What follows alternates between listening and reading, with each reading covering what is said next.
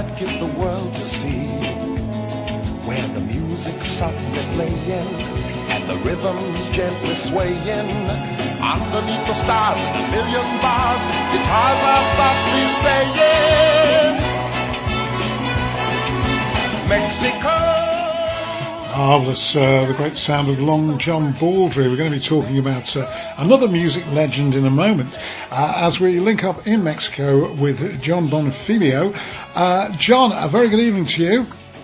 Very good evening to you too, Martin. And before we talk about the Dominican merengue legend, just tell me about the bats, because when we were talking to you last week, you had a bat actually flew in while we were talking to you, and you've had a bit of a nightmare with bats, I'm told. Yeah, you know how the Discovery Channel has Shark Week and stuff? We very much had Bat Week here, because there was this whole bat, live on your show episode taking place, and then we look after a lot of animals as part of the rescue animals as part of the stuff we do here. And then in the week, I just kept finding like trails of blood down some of the horses that in the mornings that we look after, and wondering, what had taken place in the night. And I kind of suspected that it might have been vampire bats, but I've not experienced, not that many people have experienced, I suppose, vampire bats even here. But I began to look into it and got a vet involved and stuff. And they were very clear once you started, clearing away, very clear tube bite puncture wounds. And obviously one of the things that the vampire bats do is they inject anticoagulant, so it actually looks literally like a bloody mess that you discover the next morning. So we've had to outwit vampire bats over the course of the last week or two at this end of things. Goodness, an unusual a surprise to the week. Yeah, not a very pleasant surprise. And I assume that the vets can treat these, so the horses don't die, for instance. They can treat these wounds. Yeah, as long as the vampire bat isn't carrying rabies, because bats actually often do endemically carry rabies in a variety of different species. They don't exhibit symptoms or anything like that, or suffer from them. They just are vectors for the disease. So if you've got an unvaccinated animal that gets bitten by a vampire bat which carries rabies, then your problems multiply suddenly. But no, as soon as we realised what it was, we got the animals vaccinated, and then made alternative arrangements for where they were at night, and then everything was fine. Interestingly, it seems to have been linked to colour of animal hair. They weren't going for any of the darker animals, but they seem to have been alerted in the night to much lighter haired creatures, and those were the ones which also look worse when you've got the bloody mess on the skin. I bet they do. My goodness. Red on white. And before we get into our music legend that we're going to talk about, you can also tell us something about avocados, apparently. These are all surprising topics for the evening. Yeah, look, part of the thing with avocados is it's a really weird, or strange, maybe peculiar vegetable, if you like. It doesn't really feel much like a vegetable, but I would not store them in the fridge. Would be my first avocado tip. Would be to obviously to sort of press it gently when you've got it in the supermarket or the market or whatever, and then if it gives a little bit, to buy those ones and then eat them within the next 2 or 3 days. But as soon as you store them in the fridge, then the natural process gives up, and then that's when you've got the switch between completely unripe and then overripe in that moment. So you want to keep it in kind of at room temperature conditions, so it undergoes a gradual decomposition process, and then it's it's pretty darn tasty. Yeah, well, I agree with you. I mean, I always think of an avocado as a fruit. I think it is a fruit, and store it in the fruit bowl if we're having avocado rather than the fridge. Although, having said that, I think if you buy them in a supermarket and they're all wrapped up in plastic, it says, keep me in the fridge, it usually says. But they're wrong, and you're right, I think. Maybe more fruit and vegetable facts to come with John Bonfiglio. But we'll move on to next week's citruses. Yes, excellent. We'll move on to Johnny Ventura, Dominican merengue legend who's died at the age of 81. And as you informed us, an absolute legend, a career going back 6 decades. Yeah, and also one of those fascinating figures, because very little crossover culturally outside of Latin America. I mean, for sure, in Latin communities in the USA and elsewhere internationally, but very little known as a figure outside of that, but very much seen as the father of Dominican merengue. Merengue, emerged from the Dominican Republic, known slightly peculiarly as the Caballo Mayor, the big horse, and a hugely loved figure right across Latin America, to the extent that in the Dominican Republic, the president there has declared 3 whole days of mourning, and said that he's going to be decorated with military honours. When was the last time something like that happened in the UK? But statistically, like in terms of his career, 6 decades, over 100 albums, 6 Latin Grammys, and then became a major political figure in the Dominican Republic as well. So he was basically recording 2 to 3 albums a year for 60 years, which is, that takes some doing. It certainly does. I mean, the only comparison I think of in the UK is Cliff Richard. When he goes, we might have 3 days of mourning. Who knows?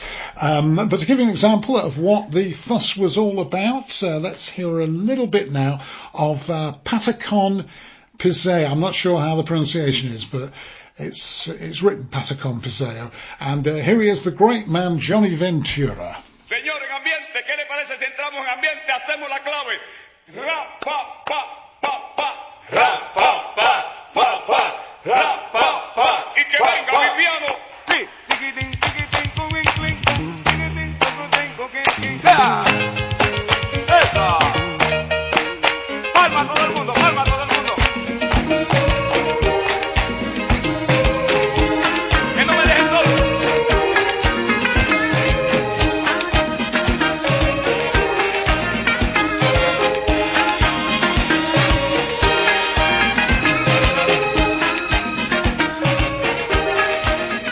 Well, there you are. It's a bit of a toe tapper. The great man Johnny Ventura with what I'm calling Patacon Piseo, but John Bonfiglio probably can pronounce it slightly better than me.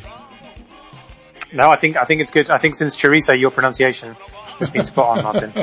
Thank you very much indeed. Another Latin music legend, Shakira, been in the news this week.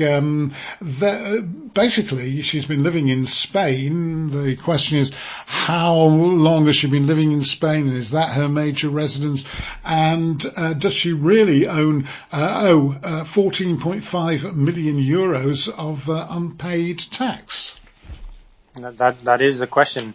Her hips may not lie, but apparently her tax advisor does. A judge in Spain, after a 3-year investigation, has decided there is enough evidence for Shakira to stand trial for tax evasion. As you say, it's all about whether she spent 183 days in residence in Spain, so more, 1 day more than half the year, which would designate that as being her primary home. She says she didn't during the years of 2012, 2013, and 2014, and literally she didn't because she was out touring and stuff. But the Spanish state and this judge has said that those are actually sporadic absences, and that she continually returned back to Spain, where she lives most of the time in Barcelona with her partner, the Barcelona footballer Gerard Piqué. So it's about that interpretation of the law. I think contextually this is, we've heard of but maybe forgotten about the fact that actually the Spanish state does this quite a lot with high profile figures. Ronaldo has gone through the same thing, Messi as well. And what ends up happening is that the Spanish state is essentially putting a lot of pressure on a particular high profile individual in terms of reputation and so on. And there ends up being some kind of plea deal and then, fines and payment. But it's very unlikely. I think that Shakira should go to, will go to prison over this, although that's what's being threatened at the moment. But at the moment, her lawyers and the Spanish state are diametrically opposed in terms of their interpretation of Spanish tax law. Who would want to be involved in that? Absolutely, and presumably Shakira is something of a hero to the people of Colombia. Yeah, massively so. And actually comparing her to Johnny Ventura is interesting because she definitely is a crossover artist. I mean, as you know, we know her from a number of different World Cups and crossover hits, that even English language songs, variations on Spanish language hits and so on. But she is one of the major international Colombian figures. I mean, to some extent, she's not even really. She's one of those figures that almost has lost nationality. You know, when somebody becomes so big, you actually forget entirely where they're from, and that's almost the case with Shakira, really. Yeah, and let's finish with Agüero, who, as we know, has left Manchester City now. And he's having some sort of treatment in, is this in Argentina, where he's being treated to try and prolong his career?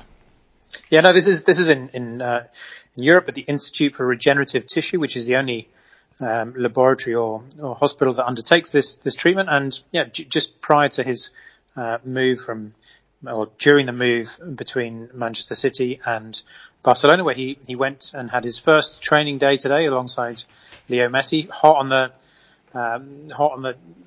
the win that they had with Argentina in the Copa America. He's had some stem cell treatment in which they apparently doctors extract bone marrow and then re-inject it into a particular part of the body in order to maximize stem cell capabilities and in those areas and therefore repair tissue and cartilage, which is primarily focused on Sergio Agüero's knees at the moment, and the long-standing injury, which meant he couldn't actually play for Manchester City that much in this last season. And a number of other high-profile sportsmen, including Rafael Nadal and a few others, have undertaken that treatment over the course of the last year or two.